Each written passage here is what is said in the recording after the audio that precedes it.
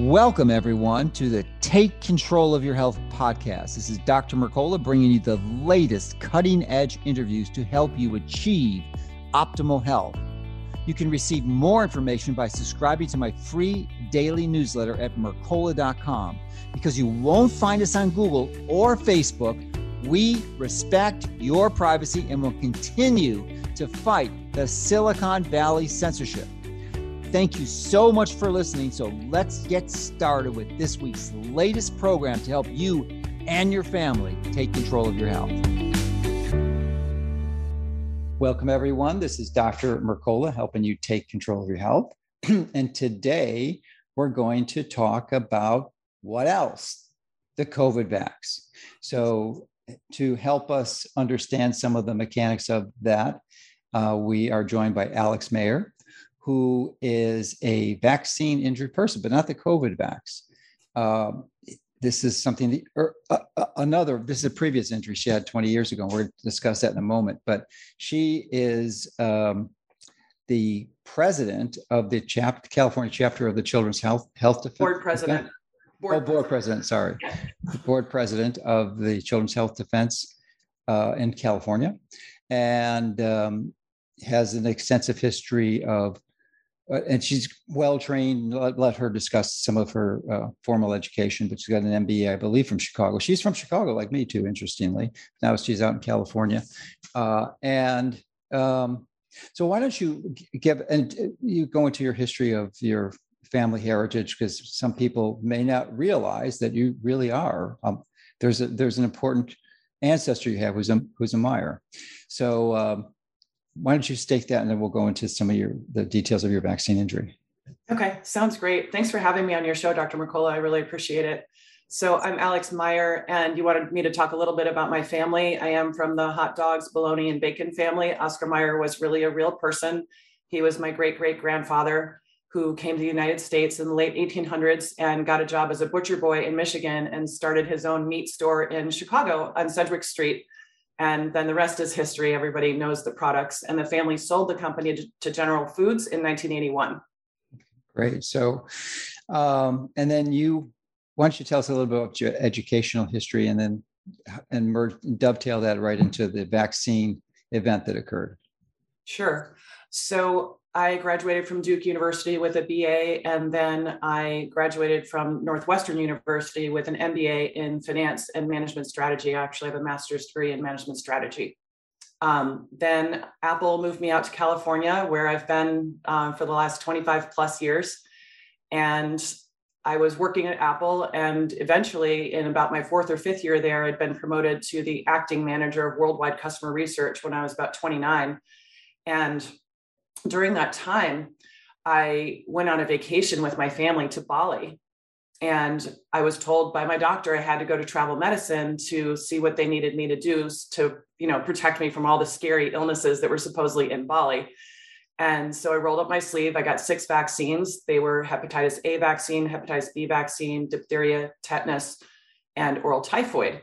And because it took me 13 years to figure out what had happened to me, and it was really— Well, tell us what happened. Tell us what happened. I will. Well, I like to say I got a 7th shot called cognitive dissonance because it took so long to figure it out. I must have had something affecting my brain other than the vaccines. But the vaccines did affect my brain. They gave me brain damage and total disability. I spent 3 years in my early 30s, 80% housebound. And I didn't know if I was ever going to get better. Nobody had a diagnosis for me. And then I went through a whole bunch of diagnoses. I went through a lupus diagnosis, chronic fatigue syndrome, Lyme disease. And then ultimately, none of those made sense, and none of the treatments made me any better until we put the pieces together and figured out that I was actually vaccine injured. It's literally just a cause and effect. Like if you look back at my history and you lay out my vaccine schedule, you can see that my health declined 2 weeks after I got the vaccines, that I had encephalitis and encephalopathy and many, many other symptoms, digestive issues, hypersomnia, that means sleeping 16 hours a day, flu-like symptoms, a 24/7 migraine, joint pain, and digestive issues. And I really had no life at all in my early 30s until I went on the gluten-free diet. And that started the very beginning of my health recovery. And then I became an award-winning medical journalist with a bunch of different blogs. and then a health consultant. And then in 2018, I retired from all that and joined Children's Health Defense. Well, great. But how did you find out that it was the vaccines? I mean, what was your journey to understand that, and just finding the right physicians? Or I'm just curious as to how you made the connection. I had some suspicions early on, probably in the early 2000s, because that's when a friend of mine named Maureen. So really that long before you figured it out? Yeah. Wow.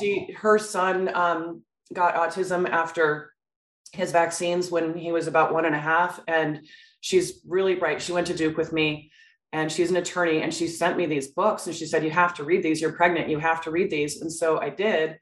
And I thought, wow, I got to be careful with vaccines and my own kids. But I didn't put it together for me that I was, actually vaccine injured. And then it was interesting because a lot of the treatments that were helping kids with autism, a lot of it directed by Maureen, were actually helping me recover as well, like such as the gluten-free diet, as I already mentioned.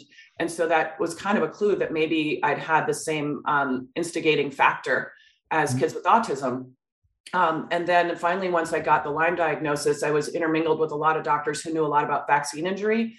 And then they helped me finally put those pieces together. Okay, great.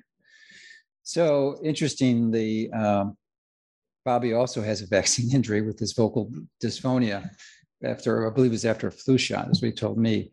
So it's just amazing. And the reason I wanted to have you on and discuss this is you've been challenged with this as many other people have. I've been an advocate of vaccine,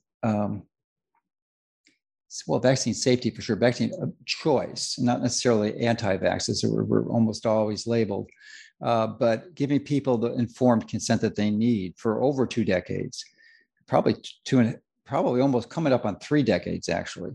And the current circumstances with this pandemic have made it really clear that we have to take a second look. And there's many individuals and prominent physicians who have taken up the banner now, such as Dr. McCullough and Dr. Malone, Steve Kirsch, and we've got Dr. Corey, who are relatively newcomers to this space, but at least they had enough objective discernment to understand that this new COVID jab is something completely different. But this was a problem before. And obviously, this jab is much more dangerous. It's the most dangerous vaccine, quote unquote, in the history of humanity. I mean, it literally, what is the current statistics? It's more than 10 times the amount of injuries from this vaccine in 1 year. It's not even been out for 1 year, as we're just talking. At least. And it has 10 times more injuries than all other vaccines combined, according to the VAERS database, which started reporting in 1990.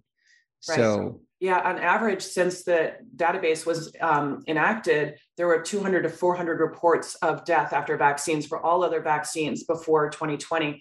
Then when COVID shots hit the market just in 2021, we have almost 20,000 deaths reported after COVID shots, and then almost 1 million injuries. That's 100 times. Mm-hmm. And that's assuming that is the actual number that are being reported. But we know, of course, that many, many cases are not being reported, or even the ones that are somehow disappear from the database. Right. So then they can get replaced with mild injuries or not replaced at all, but the record numbers are still there for some reason. Yeah, it's pretty crazy. So, the point I wanted to make with this is that really this is bringing awareness to the vaccines in general. And I think, of course, most of the focus and attention is on the biggest one, the biggest problem, because that's when you have a triage and emergency is the one to look at. But it's all the childhood vaccines are culprits. You have to evaluate the risk to reward ratio in each and every one of them. With the COVID jab, there is just absolutely no choice at all, that there's just almost never, ever any reason to get this, especially for younger. So, I mean, and it doesn't take long to figure this out objectively, even though the media is heavily censoring most of the materials that would allow you to truly make an informed consent. It's still out there. It's just on platforms that aren't censored. So I just wanted to make that point. And the other component, though, is that I wanted you to review, and you put together a really nice slide presentation of the deception and the fraud that is being used to justify this, because you can make a very compelling argument that the reason that they essentially vilified every other alternative to the vaccine was to maintain this emergency use authorization label, or designation is the best term for the vaccine, because without it, they wouldn't have any liability. That's the whole thing, because they're getting this off scot-free, and all the childhood vaccines are scot-free because the CDC authorizes them.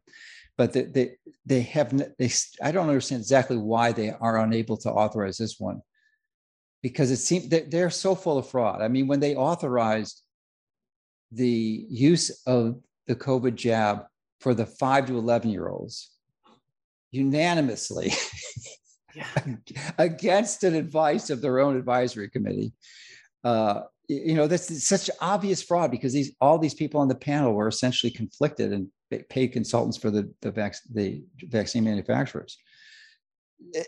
I don't understand why they couldn't just get the CDC to approve this. So before we delve into how they're manipulating this with fraud, do you have any idea why they just don't make it legal, like they passed the 5 to 11-year-old? I think for a couple reasons. One is that the clinical trials are not over. They're not due to be over until the end of 2022 and early 2023. And then the second reason is I don't think they want the scrutiny on the science right now, because it's really not looking very good. I mean, every week that goes by, the science stacks up more and more on the side of this being more harmful than it is beneficial. So I think those are the two reasons I would say why they haven't fully approved this. And I want to make sure everybody understands the difference between authorized and approved, because those words sound like synonyms, but if you're the FDA, they're not. Authorized is short for emergency use authorization, and approved means full approval or fully licensed. So we have to be really careful. And that's done through the FDA or this. And then the second part of that is the CDC recommended as part of the schedule. That's the word. The CDC another level of protection. Exactly. That's it. Yeah. So it's a combination of steps. So why don't you walk us through that? Because once you understand, it becomes really clear what the heck is happening. Exactly. Okay. I'd be happy to do that. I'm going to share my slides now. I put together this slide deck all about emergency use authorization, because there is so much confusion over this and what's really going on. And once you really understand like the genesis of emergency use authorization and the standards they have to meet in order to keep these products on the market, then you understand the behaviors that they're doing. Like they're really falling all over themselves to protect the emergency use authorizations for these products, and also introduce other very confusing kind of approvals to get away with stuff. So I'll just start to clarify it right now. So let me do a slideshow.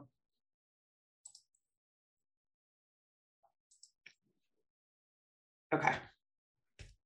So first of all, this presentation is all about these 3 strangleholds that the vaccine makers and our government are never going to let go of. I mean, we can try, can put a lot of pressure on them, but these are the things they are guarding with their lives. And first of all, they need to guard the emergency. And again, I'm going to go into detail on all this later, okay? And we'll come back to these concepts at the end. They cannot have any early treatments. Those cannot exist. And they're going for full liability protection. And I like to call this how our children will be used as pawns to get them full liability protection. So I'm going to go into detail on these things, and all these 3 things that they're holding on to will become very clear why after we go through these slides. Okay. So first of all, vaccine makers love emergency use authorization products because they have this huge liability shield. So if you're injured by an EUA vaccine, you can't sue the manufacturer, you can't sue the person who gave it to you, you can't sue the institution where you got the shot. You can't. And you have to go through something called the CICP, which is the Countermeasures Injury Compensation Program, where they'll only cover unpaid medical expenses and probably only for pharmaceuticals, and lost wages only. And in my case, if you're vaccine injured, let me tell you right now, you are not going to be using pharmaceuticals because they do not work for vaccine injury. They will make you sicker, and you'll be on 24 pharmaceuticals before you know it, and you're going to be sick from those They do not work. The only thing that's going to get you better if you're vaccine injured is natural treatments. All the quote unquote witch doctor stuff that everybody disparages, the kind of stuff that Dr. Mercola knows all about in a very professional way, backed by science. That's the kind of treatment you're going to need. And that's not even covered, even if you were to get compensation. And everybody I know with chronic illness, whether it's a child or an adult who has chronic fatigue syndrome, vaccine injury, Lyme disease, they're paying $50,000 out of pocket per year. And so if you can't work and you have to pay for your own treatment like that out of pocket, I don't know how you'd ever get by. I mean, people suffer like crazy. They lose homes, they go into bankruptcy. Anyway, yeah. Well, let's go into a little more history of the injury compensation programs, because the first one was in 1986. Correct. It's the NICP, or no, VICP. VICP, yeah.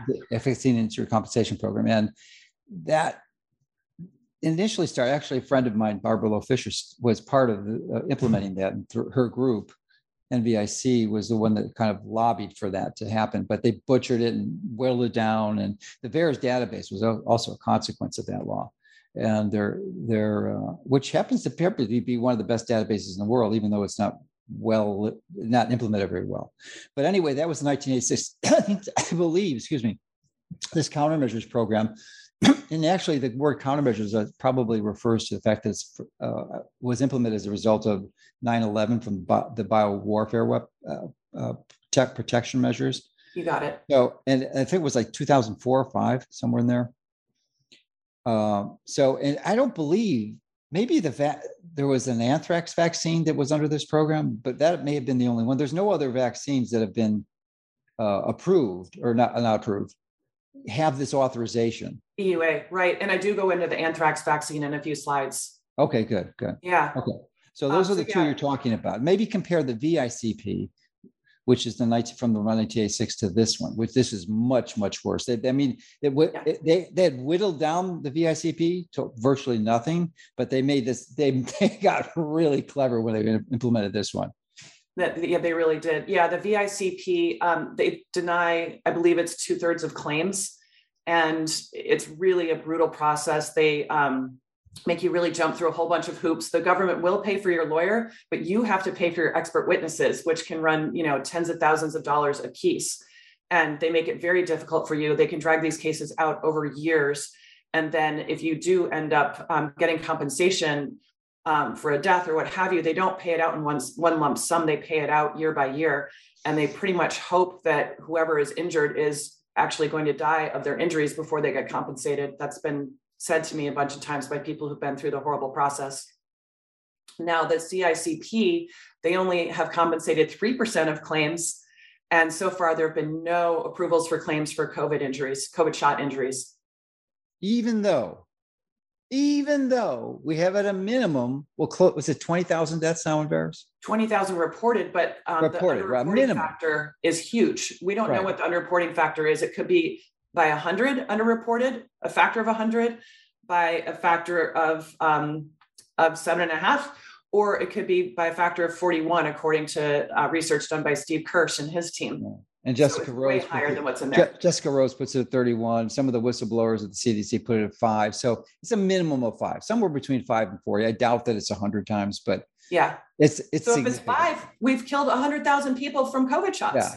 Yeah, 100,000, and not one person has been compensated or family has been compensated. Nope. And the CDC to this day still states that there have been 0 deaths from this jab. 0. They can't maintain that. That is completely dishonest. It's the most absurd response that you could possibly imagine. You can't make this stuff up. No, you can't.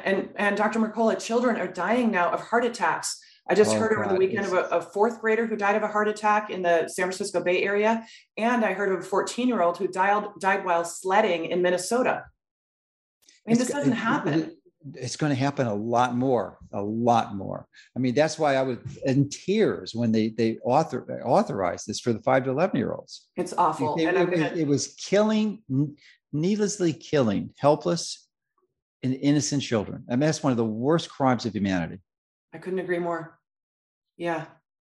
All right, well, let's keep going. So I made this slide to explain like the three phases that the vaccine manufacturers see that they're going to be going through. Right now, the products, as you know, are under emergency use authorization. And so I'm going to evaluate each of these stages for their liability and whether or not things can be mandated. And under EUA, the manufacturers, as we said, have no liability. It's also illegal to mandate an EUA product because it's considered investigational. And we're going to go into that in a minute.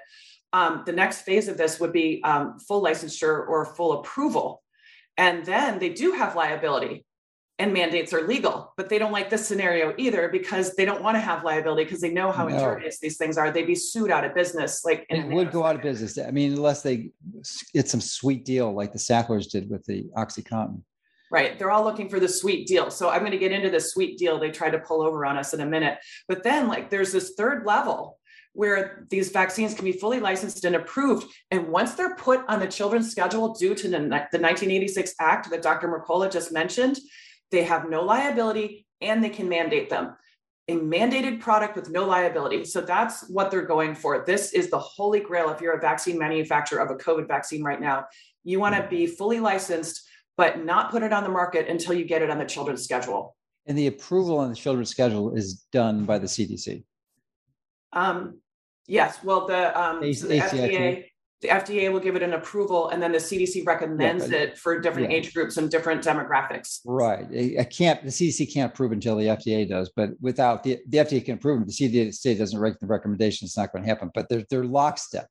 They are. They're rubber stamp agencies now.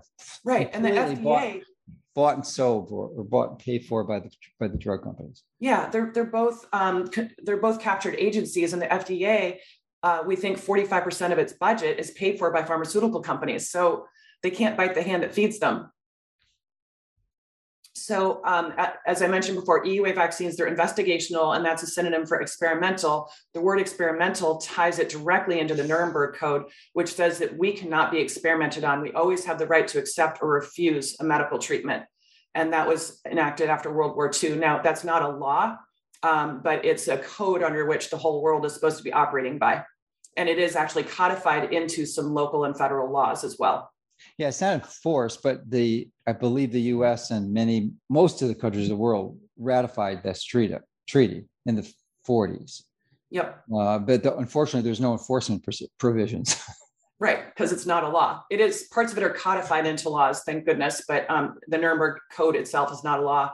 And EUA vaccines, they cannot be mandated, which we already said. You always have the right to refuse without suffering consequences. Now, I want to dive a little deeper into this word consequences, because I feel like this is the EUA word of the year, if not like the outright word of the year. So there's a case regarding the anthrax vaccine in the military. It's called Doe versus Rumsfeld. And Dr. Mercola mentioned this earlier. The anthrax vaccine, it was EUA and also considered an investigational new drug because the anthrax vaccine was developed for skin contact anthrax, not inhalation anthrax, against which it was ineffective anyway. So they were mandating that the military get this vaccine. Mm-hmm. And there is a military personnel named Major Bates who brought this case. And he said that about 5% of his troops had Gulf War type illness after the anthrax vaccine. And it was considered injurious. So most of the troops did not want to get it.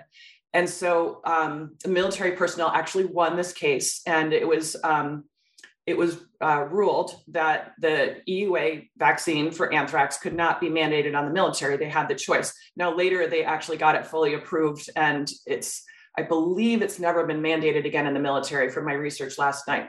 That's my belief right now. I could be wrong on that, but they later did get it fully approved.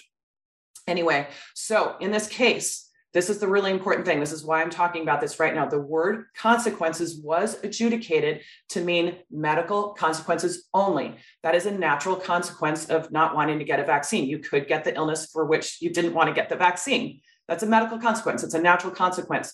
Consequences did not mean punitive consequences. It didn't mean job loss. It didn't mean dishonorable discharge from the military. It didn't mean that you had to work from home or learn off-site. It was just medical consequences only. So then that's even worse. I think Biden, I don't know what happened to it, but I recall about a few weeks ago where he said that any of the special forces like the Green Beret and the Delta forces that chose not to get jabbed were not only discharged, they would be forced to pay for all their training, which is well in excess of $1 million each.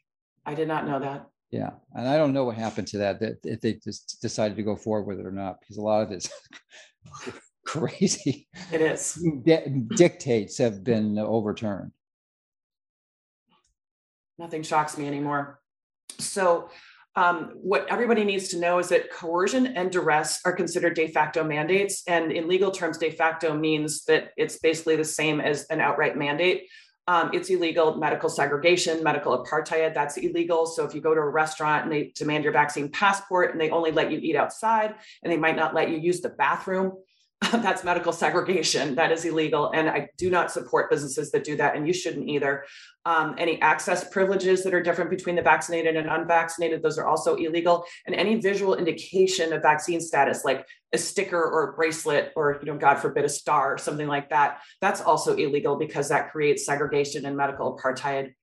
The main point I want to make here also, the second point, is that mass violation of the law does not make something legal. If we all drove 100 miles an hour on Interstate 80, would we watch the speed limit signs suddenly change to 100 miles per hour? No, it's not going to happen. Mass violation of the law has never made anything legal. And just because schools and businesses and our government are mandating these shots, it doesn't make it legal. It's all illegal. Yeah, let me just make a point here, though. We need to go back to the other slide. Oh no, I'm sorry, right there. Yeah, the fact that they're illegal doesn't mean that they can't do it. People will still be fired from their job, even though it is illegal. You could have a legal course of action once this progresses and win pretty clearly. But right now they're getting away with it, especially because the administration supports this illegal action. That's right. That's right. And that's what they're hoping.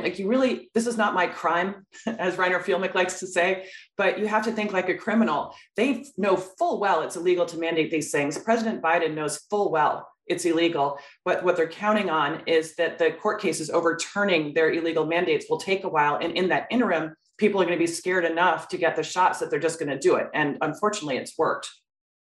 Yeah. And I think there's been 3 decisions on already, and every one of them has overturned these mandates, which were forcing employers with more than 100 employees to mandate it. Exactly. And I just a few days ago heard Google was going to fire their employees if they weren't mandated, because making the assumption that it was fully unconstitutional. So they're just using that as an excuse. Exactly. Yeah. And they're opening themselves up to huge liability. I mean, what if all the employees get together and sue their employer? They all could be sued out of business. So this word consequences, the story goes a little bit deeper, because the Department of Justice, they attempted to redefine the word consequences just for COVID. And so they put out what they call a slip opinion on July 6th in 2021. And I call it a very tortured opinion piece, because it redefined the word consequences to mean punitive consequences like job loss or a separated working or learning location. But this word, this type of consequence, a punitive consequence, that's never been adjudicated. That's not in any law. This is just an opinion from the DOJ, and it absolutely means nothing, except it came from our DOJ, so people give it a lot of authority. And they also stated twice, and this is so hard to understand because it's just beyond reason. They also stated twice that the right to accept or refuse an EUA product is purely informational. And I have to say that like 3 times for people to understand it. Literally, you can read that your right to accept or refuse the product is there, and you could die by taking it, but it's purely informational. You cannot act on it. That's what the DOJ says. Again, it's not adjudicated. It doesn't mean anything. It's an opinion, but they did this just for COVID. So you're starting to see the corruption. This didn't go through a legal process, but it appears that it is legal, because obviously it's the United States Department of Justice. So it should hold some legal weight, but it's just their opinion. Correct. It holds no legal weight at all. So as you said before, these mandates are starting to be overturned. So here's an article on Children's Health Defense where we talk about how OSHA suspends Biden's employer vaccine mandate following a court order in the Fifth Circuit Court. Then and that's how he was planning to implement these. It was because he does not have the authority to do this. He has to do it through state agencies because the feds can't do this. So indirectly, he was doing it through OSHA, which is a state agency, and they were supposed to administer this mandate. Exactly. And then the Senate actually voted to repeal the Biden vaccine mandates for employers by 52 to 48, and 2 Democrats actually joined the Republicans to overturn this. That was surprising, but encouraging. And then, there we go. I thought I had one more. Oh, and then the appeals court also refused to put Biden's vaccine mandate for healthcare workers back into effect. The order only applies now to Alaska, Arkansas, Iowa, Kansas, Missouri, Nebraska, New Hampshire, North Dakota, South Dakota, and Wyoming. It's very confusing. I mean, there's so many other decisions around these things. I'm just highlighting. It's particularly surprising because it was my understanding from Francis Boyle, who's a emeritus professor of law at the University of Illinois and been around a long time, actually wrote the bioweapon treaty that in the 80s. But it was his impression that most of the federal judges were essentially captured, and that this is their way through the system, is that they've been doing this it took them decades to do this.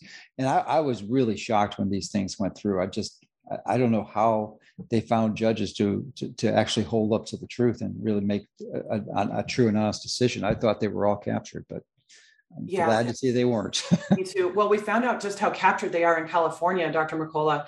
We, at the California chapter of Children's Health Defense, we filed a suit against Governor Newsom for speaking out of both sides of his mouth.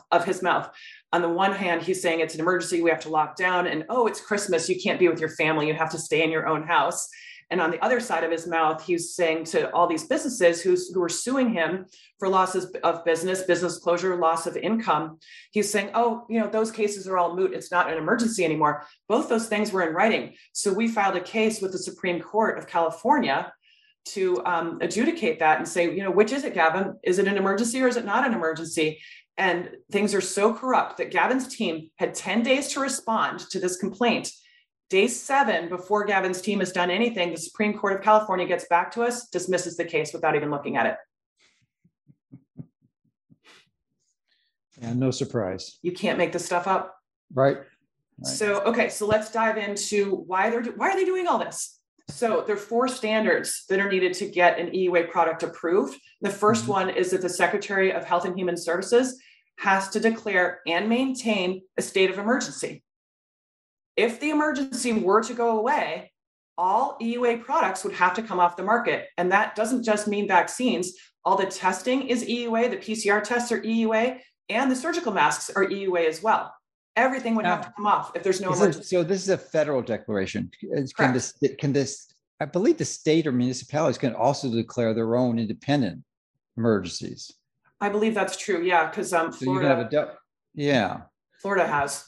has backed off of the emergency, right? What's the status in Florida? Well, I believe DeSantis has made it illegal to enforce any attempt to enforce these mandates or masks at the state level. So I think that's superseding this, but I'm just a little bit confused because all of this doesn't really make any sense, and they're just abusing the reason that these initiatives were initially developed. And they're using it for nefarious purposes. That's right. But anyway, this is a federal declaration of an EUA. Correct. Yeah, this is straight from the FDA. So this is federal. So the next one is the evidence of effectiveness. The FDA is a subset of the HHS. Correct. Okay. Yeah. So the evidence of effectiveness is that it may be effective. You know what that means, Dr. Mercola? For other vaccines before COVID came along, the efficacy threshold had to be 70%, as measured by a 4-fold increase in antibody levels in someone before and after they got a vaccine. For EUA vaccines, may be effective means 30 to 50% effective. But in the case of the COVID shots, and I'm not going to go into depth on this unless you want to. No, and it's interesting because they bashed. Not only that did they lower the standard, but they use the relative risk. as opposed to absolute. So Right. it totally distorts it. So 95, it's just 100% effectiveness may mean that if you have 20,000 people who got the vaccine and 20,000 who didn't, and in that group that got the vaccine was one person who caught COVID, and the group that didn't, you had two persons. So that was 100% effectiveness. And they'll use that to confuse people. So the vaccine is 100% effective. And, exactly. and statistically, they are correct. I mean, mathematically, it's a correct statement, but rationally, the average person, 99% of the people hearing that would seem to comply complete absolute protection when it only reduces the risk at a very tiny level. It's actually far less than 1%. Exactly. The absolute risk. Right. The absolute risk is far less than 1%. In fact, in the Pfizer study, I think it was like a 0.6% risk, 0.6 of 1% risk of getting COVID while you were in the study if you didn't have a COVID shot. Yeah. So I would update that too. And put another bullet point in confusion of the relative versus absolute risk. Yeah. Because that's just about, I mean, that allows them. I mean, even with that minimal threshold, they still don't make it. Exactly. It's insane. And I remember an analysis from very early in lockdowns. I never call it COVID, I just call it lockdowns. But I remember an analysis that Del Bigtree went over on the Highwire, and he said if you added back all the probable cases of COVID to the clinical trials, the effectiveness went down to 19 to 29%. Very interesting. Okay, so now the next one is that the known and potential benefits of the product outweigh the known and potential risks of the product. And I feel like this one is so squirrely, and like everything having to do with vaccines, they overplay the benefits and they downplay the risks on purpose to manipulate this one. So that one has been completely manipulated, and it's probably also a weak point as we get more science showing how dangerous these vaccines are. Well, every one of these points have been manipulated. It's just exactly. None of them. None of them real. If they were abiding by truthful standards, none of these criteria would be met. None. Exactly. Now, the last one I've boxed also, because this is the other super important one, there can be no adequate, approved, and available alternative. That includes drugs and that includes vaccines. So let me go to the next slide. So I'm just going to... and just go back to the last slide, okay. Because if any one of those points or criteria aren't met, then the EUA doesn't exist. Correct, which is why I made it into everyone. A stool graphic. Yeah.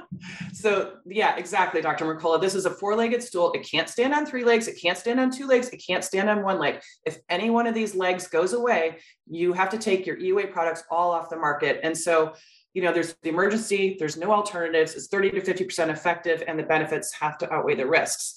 You take any one of these legs away and the vaccines are gone off the market by law. And I put emergency and alternatives in red because those are 2 of those things. Remember, I said in the beginning, 2 of those things that they have a stranglehold on. Those are the 2 things they are guarding like crazy. So the state of emergency, I'm going to go into depth on those 2 things. It must be maintained to keep EUA products on the market, as I said, which means that every variant that comes out, they have to make it sound super scary to keep the emergency going. So the variants serve a purpose. You got to think about these variants in the context of this crime where they really have to keep the emergency going to keep their products on the market. And so you would think this emergency would stop maybe when we get to herd immunity, maybe if we get 90% vaccination uptake, maybe COVID's just going to go away like smallpox did in the early 1900s when only 5% of people were vaccinated, or like scarlet fever did when we didn't have a vaccine for scarlet fever. Maybe it'll just go away. But no, it's going to go away when the shots get full approval and the manufacturers get a full liability shield. That is a prediction. You can bank on that one. That it will not go away before then. There's no way. Correct. Now, just diving deeper on I like to call them the 4 A's, that no adequate, available, and approved alternatives. As I said, it applies to both drugs and vaccines. If there's a fully approved product with a quote adequate supply, all EUA shots have to be pulled. This is why hydroxychloroquine and ivermectin were quashed.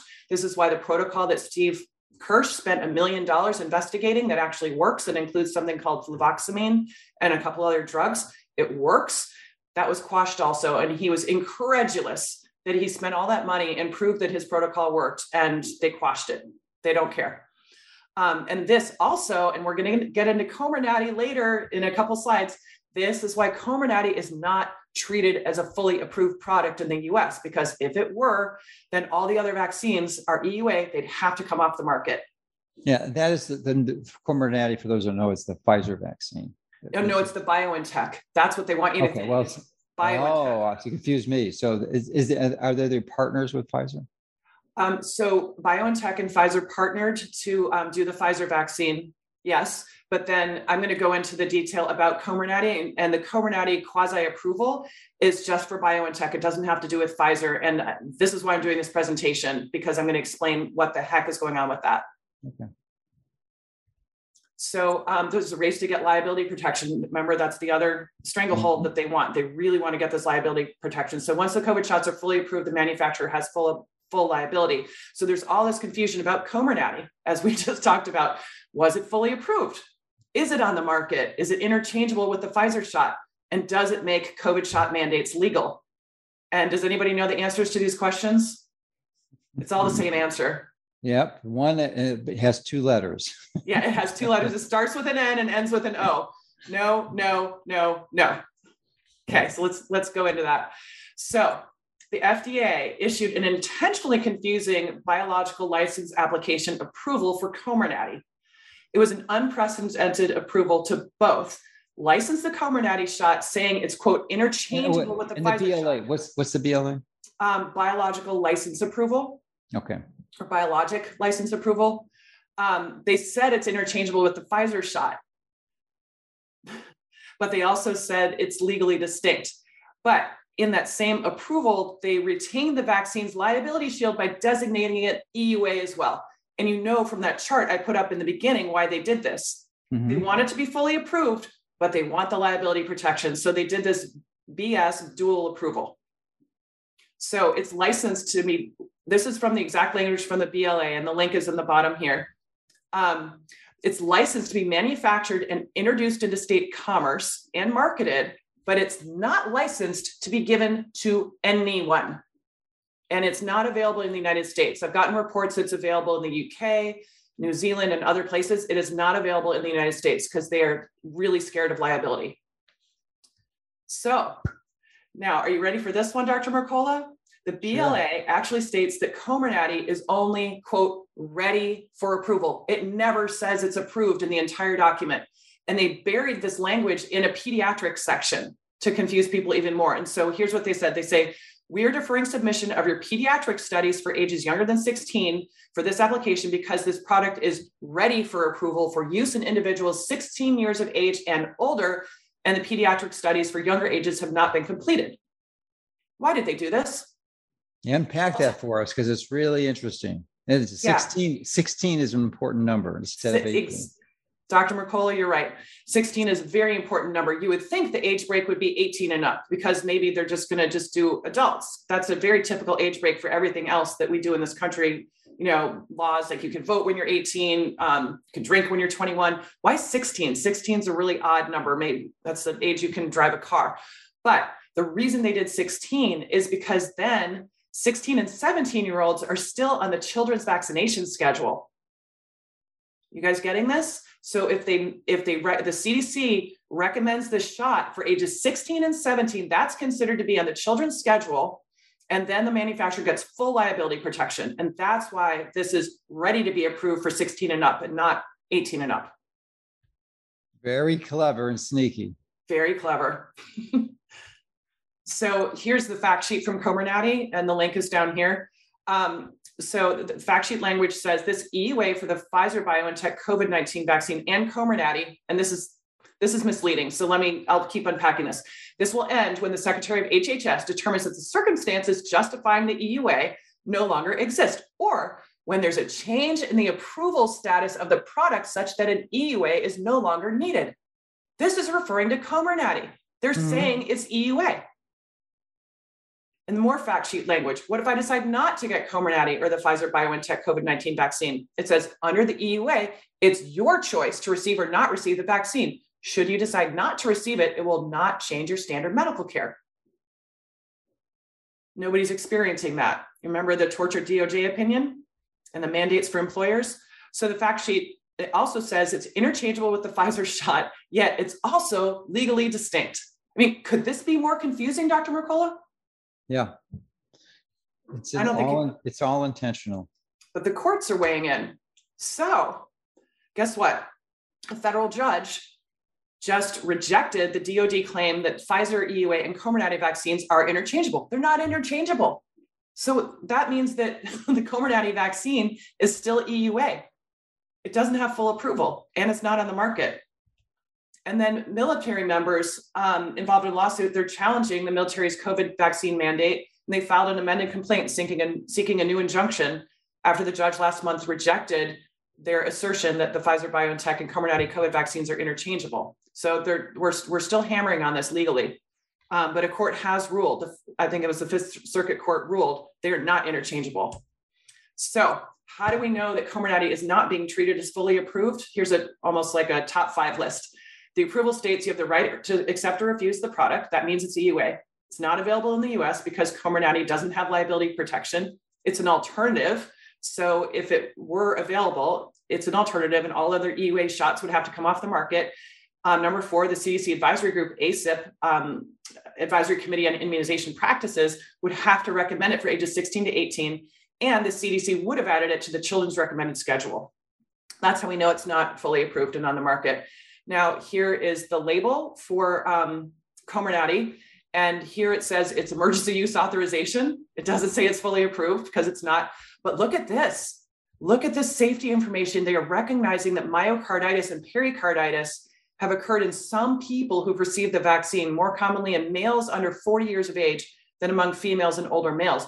So this is saying that young men are getting heart inflammation.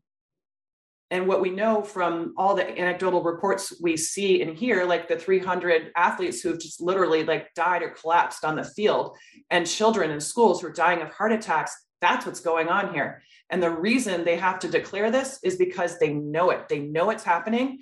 And that's the only way they can be sued is if they know there's a problem with their vaccine and they don't declare it. So they declare it here in very mild language as if it's not that big of a deal, but it's a very big deal. It sure doesn't look like a black box warning to me. No, it should be. It should be. Yeah. People are dying from this. Yep. Young people are dying, not old people, young people. Young people who have a 99.9973 chance of recovering from COVID. So here we go. Here we have in Reuters, I'm just using this because it's a mainstream media source. They say there are 8 reports of heart inflammation among young children to VAERS. There's a whole lot more than that. We know that for sure, but this is in Reuters. It's in the US, and that's literally 2 weeks after they started injecting them. Exactly. When they say young kids, I'm assuming it's under 12. Probably. I don't actually know. Yeah. Let's see, next slide. And finally, how will Comirnaty get on the market? Only when one thing happens, when it's fully approved, the CDC will add the shot to the children's schedule, even if it's only recommended for ages 16 and 17. And the holy grail is that any shot on the CDC's recommended schedule for children gets full liability protection according to the 1986 Act. This is why they're going after our children when they have a 99.9973% recovery rate. And that concludes our presentation. Oh, except I want to tell everybody something. Buy the book. Jr., he has published a best-selling book called The Real Anthony Fauci. It is unbelievably well crafted and laid out, and it is so fully referenced. It's unbelievable. Even just the first chapter has 22 pages of references. Please, everybody, read this, buy multiple copies, give it to everybody on your holiday gift list, whether they want it or not. It's a good book. Very good book. Bobby gave me a draft copy. I was like one of 6 or 10 people that got a copy before it was published. So I was able to write a review for it because of that. I put it on Amazon, and now it's the #1 review for his book on Amazon. So, oh, incredible! Yeah, good job. He wrote the foreword for my book, so that was the least I could do for him. But with respect to this vaccine, obviously this is done for financial reasons. Do you happen to know? Pfizer is the largest drug company in the world, I believe. Do you know what their best-selling product is, where they've made the most money from? In other words, what is the best-selling drug in the world? My guess would be Viagra. Well, that would not be correct, but it's a good No. guess.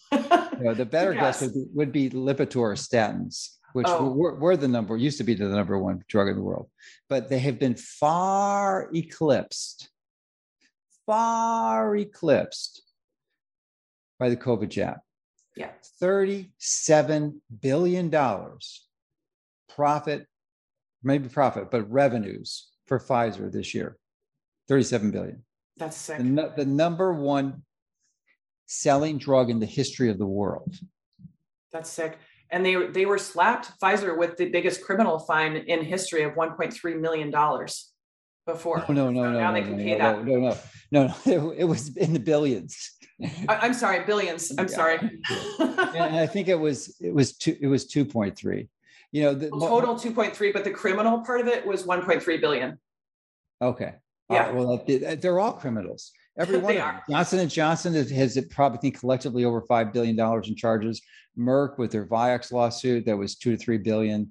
They killed 60,000 people. And I think Bobby in the book says it's even more. I was surprised because we actually published a warning for that drug, Vioxx, in the year 1999, before it was released into the population, and warned that taking this drug will likely kill people from heart attacks. And it did. It killed 60,000 people before they removed it from the market. And, they cleverly manipulated their way through the legal system, were able to avoid because they were thinking it was going to be a threat to their business. But collectively, they should have had a $25 billion lawsuit, but they negotiated down to 2 to 3 billion. Right. And then Merck came out with the HPV vaccine, which is also very dangerous. 1 in 38 girls. That's right. Yeah, will get an autoimmune disease within 6 or 7 months. And the joke about HPV vaccine is it stands for Help Pay for Vioxx. Yeah, that's right. So, what's your perception of the most dangerous vaccine outside of COVID? Would it be Gardasil or? Gardasil and hepatitis B, I would say, go to the top of the list for me. Yeah. Not just because I was injured by hepatitis B, but most of the people I know who are vaccine injured, it was the adults where it was Hep B or tetanus vaccine. MMR is definitely associated with the onset of autism. Yeah, and the indications for those vaccines are more absurd, almost at least on par with the indications they're doing for COVID for kids. Because I was just railed with anger when they launched this thing in 1990, because I think it was 90 for infants. They give it to them on the first day of birth, day one, right, when they're really susceptible to these injuries. And the justification was, well, we don't want them to get hepatitis when they get older. The only way you get hepatitis is through blood transfusion of contaminated blood, or sex with an infected person. Now, or potentially their mother could be infected. So They wanted to guard against that. They could just do a hepatitis screen on the mom. They do it for a lot of other tests. Why don't they just add that to it instead of injecting every newborn? Right. And they do that screening in Europe, but they don't do it here. And more than 99% of mothers do not have hepatitis B, yet they're injecting every baby on day one. I remember fighting to not get that stuck into my kids when they were born. I had twins in 2002. And I was so exhausted from having been pregnant with twins on bed rest, and I was sick, as you know, while I was pregnant, that I finally relented and gave in. I felt very bullied into it, and I regret it now. And the reason they mandated hepatitis B vaccine on children is for 2 reasons. One is because when you put it on the children's schedule, they get liability protection. And number 2 is they actually couldn't reach the drug addicts who they actually wanted to inject. So they just brought it into the hospitals for children. It's all criminal, but I think nothing is as egregious as the indication for this COVID jab to the kids under 12. Bobby said, when I interviewed Bobby for his book, he made the claim, and there's no reason to deny it because I haven't seen any data to support it otherwise. And he usually doesn't make claims like this unless there's a lot of data behind it, but that there has never been a death from COVID in any child that was healthy. Right. That's right. 0 deaths. That's right. So it's impossible to have any benefit. If you have a healthy child, yeah, I mean, it makes no sense why they're doing it. They don't even have not even one death. Right. No, there's been none in healthy children. Yeah, every medical intervention is a risk benefit equation, and it doesn't even calculate for kids at all. They should never be getting COVID shots. They don't prevent transmission. They don't prevent cases. They don't prevent hospitalization or death. So there's no case for it. I remember listening to Dr. Cowan in an interview a couple of weeks ago, and he explains to people, now, you know that these COVID shots don't prevent transmission, right? And the person will say, yeah, right. And so then he'll say, so why did you get it? And they'll say, oh, to protect my grandma. And meanwhile, they've just acknowledged the shots don't prevent transmission. And how many kids are going to die protecting grandma? Well, they're not protecting to begin with, but under the apparent pretext of protecting grandma. Under pretext of protecting grandma. That's right. How many? So we're doing everything we can at Children's Health Defense. We are litigators. Robert F. Kennedy Jr. is our chief legal counsel, and there's so many amazing attorneys working at Children's Health Defense and the California chapter and all the chapters. What are some of your most exciting initiatives now? Well, we just recently had a big win in California. Los Angeles Unified School District is one of the biggest school districts in the country, and they were trying to send unvaccinated students into an off-campus independent study program called City of Angels, and we just got that overturned because our lawyers argued so brilliantly. They said that if the school can determine if children get vaccines, then they can mandate any other treatment onto children as well. And to give them that power is that would be illegal to give them that power, especially when, you probably know this, you send your kid to school, they wouldn't even give your kid an aspirin without a note from the parent in writing. So the fact schools cannot mandate COVID shots. And that's a big source of confusion in California because a lot of schools are actually mandating COVID shots on their students. They don't have the authority. The school doesn't, the principal doesn't, the superintendent doesn't, the school district doesn't. They're all doing it. But the only authority who can actually do it is the Department of Public Health. And they haven't done it because it's illegal. And there's some states, I believe, once the authorization for the 5 to 11-year-olds got passed, that were bribing kids at school with pizza and encourage, don't tell anyone that we're doing this. Okay, just keep it between you and me. And they give them a pizza and they jab them. Yeah, there was a woman who I think was on Tucker Carlson recently at the LAUSD school district, and they injected her young child who was already very injured and in poor health to begin with, without her permission. They told him not to tell his parents, and he got sick, and all he wanted was a slice of pizza.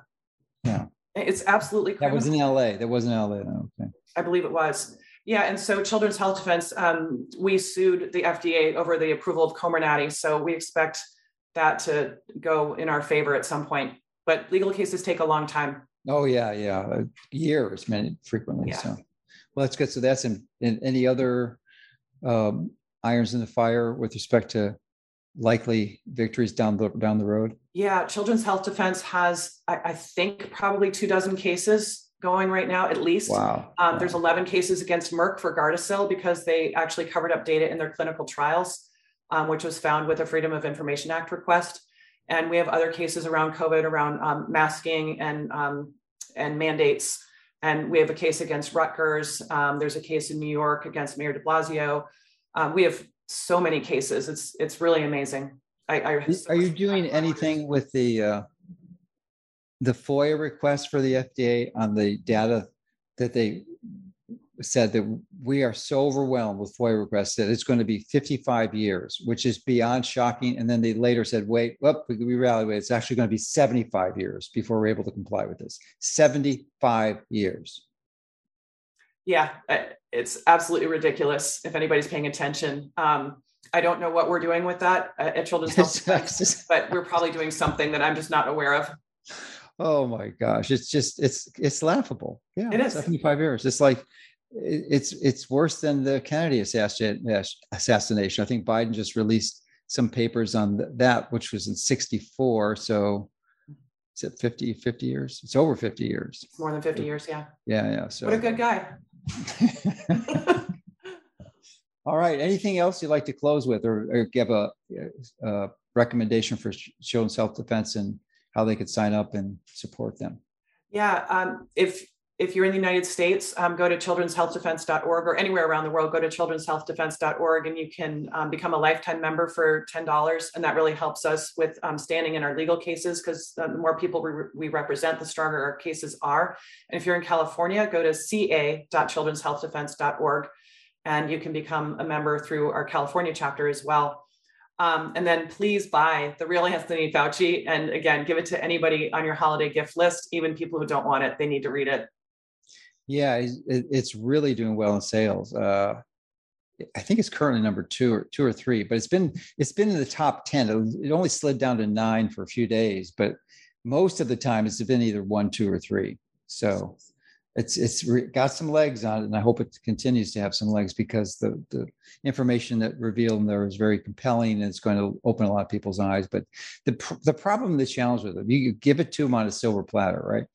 But if propaganda has been so effective in producing a mass delusional psychosis that it doesn't matter.